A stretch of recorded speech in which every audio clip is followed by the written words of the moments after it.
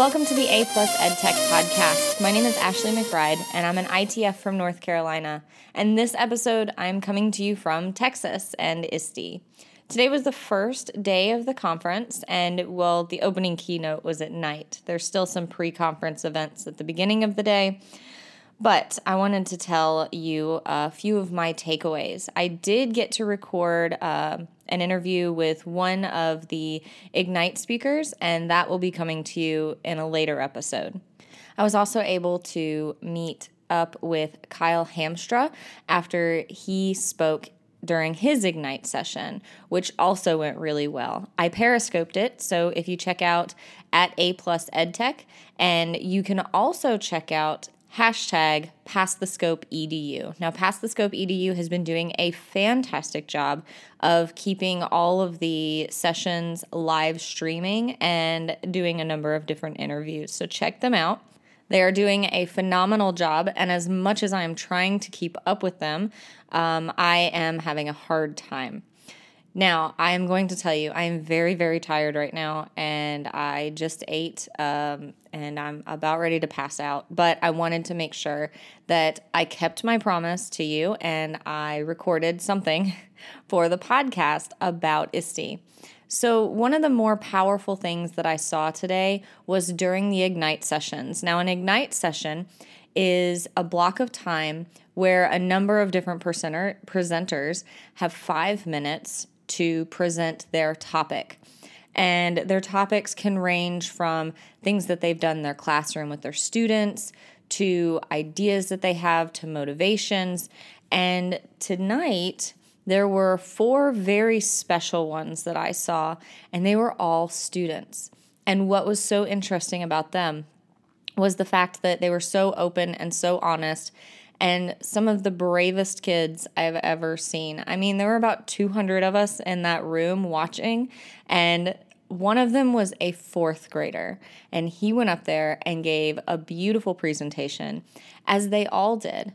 And the one theme that kept occurring with these students was the fact that they wanted to do something, or they wanted more, and we as educators, or schools for that matter, weren't giving it to them.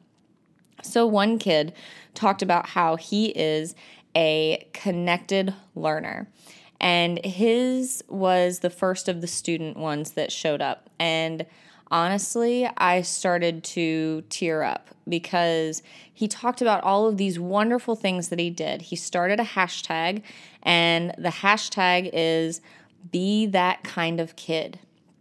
And in this hashtag, he talks about digital citizenship and digital literacy and all of these great aspects that we try to teach students all the time. And he's trying to do it as a student. He's trying to be a leader in these areas.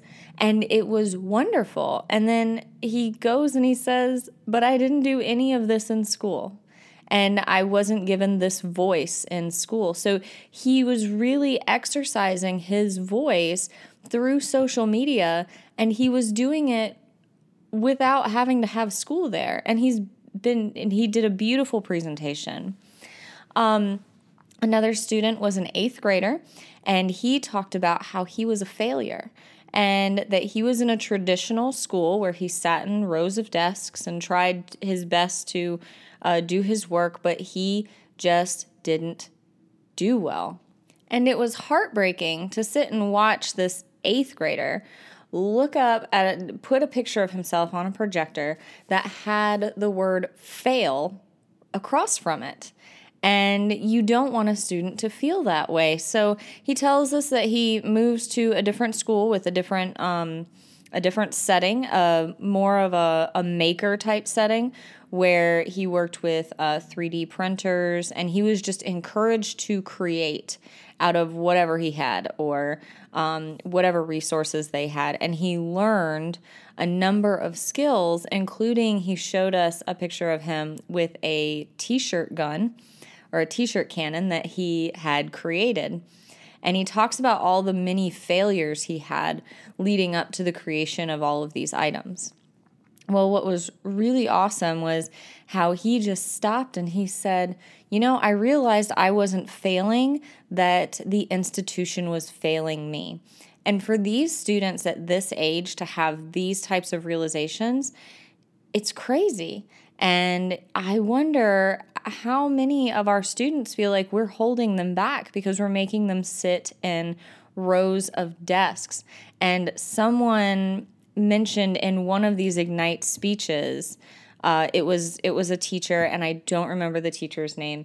And I really apologize that I don't have names for you. But again, it's late at night, and I'm trying to share what I got out of all this. So that person said, these rows are set up just like a graveyard. They're straight, and they're nice, and well kept, and it's really not necessarily the best situation for learning. And I keep coming back to this, but I also had the opportunity when I was a part of the North Carolina Digital Coaching Leaders Network. And we went and visited the Hunt Library. And this library had just areas and areas of seating, just random seating. They had, well, it wasn't random, but they had seats that were more like couches. They had cafe-style seating. They had benches. They had tables with different types of chairs, different size tables. They had rooms that had movable whiteboards, so you could move the ideas around. They had some of the most amazing maker items that people could just come and create. And I remember I posted a tweet because I asked the guy while we were doing the interview, I said, can anyone come here and work or study? And they said, yes, you can't check things out or anything, but you can come and work and study. And I tweeted a picture out, and I remember saying, I could imagine getting some real work done here. It was great for just about anybody. You could either find a little corner to huddle up in, or you could find an open area. So the more and more I think about it, the more I consider the need for us to really transform our learning spaces. Now, keep in mind, the Hunt Library had millions of dollars to renovate, but if you wanted to look at some different ways that you could renovate your classroom or your library, you can check out the hashtag MacGyver Librarianship, and there's a number of different ideas to transform old furniture or find ways to use older items and reinvent them so that you can use them as ways to have flexible seating in your classroom or in your library. Now, I feel like I kind of got off the subject, so I'm going to back up a little bit, and I'm going to talk more about these Ignite sessions. So these students that presented were not only talking about some of the different areas and different ways that they learned and different places that they were able to physically move around the room, but also the fact that they were able to exercise their own voice and share with the world, and that they were able to exercise choice by making decisions about what they were working with and the things that they would create, and the fact that they were just creating and they were making things, and they weren't just consumers. And if you think about it, what is the quality, or what are the qualities that companies like Microsoft and Apple and Google and Amazon and these places are looking to hire? They're not looking to hire someone who can sit in a desk and answer multiple choice questions. They're looking for people who can create, who can innovate, and who can think outside of the proverbial box.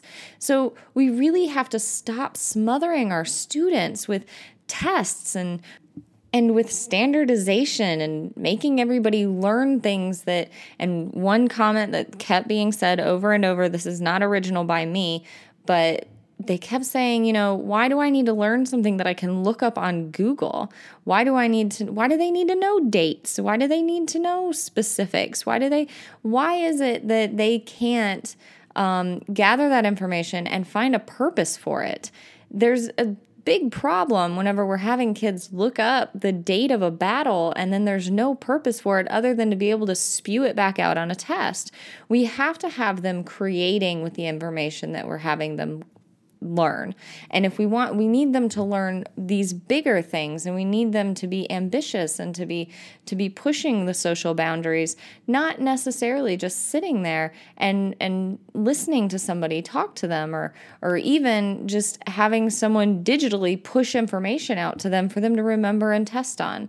So that is what these kids were trying to do. That is what these kids are trying to tell us as educators, that they don't want us to just teach to them like we were the knowers of knowledge or the curators of knowledge. Let them be the curators. Let them be the ones to put all of this information to good practical use, because if it's not to good practical use, then what is the point? Is it just to be able to have them get better grades in school, or to have them get better grades on the final tests that some lawmaker says that they have to pass in order to be able to move on to the next level, or to make the school look good, or to make the teacher look good so that they can get accolades and praise? Is that what we're in this for? Is that why we're teaching? So we can get our accolades and that the school can get awards or be named top testers? I don't see the point,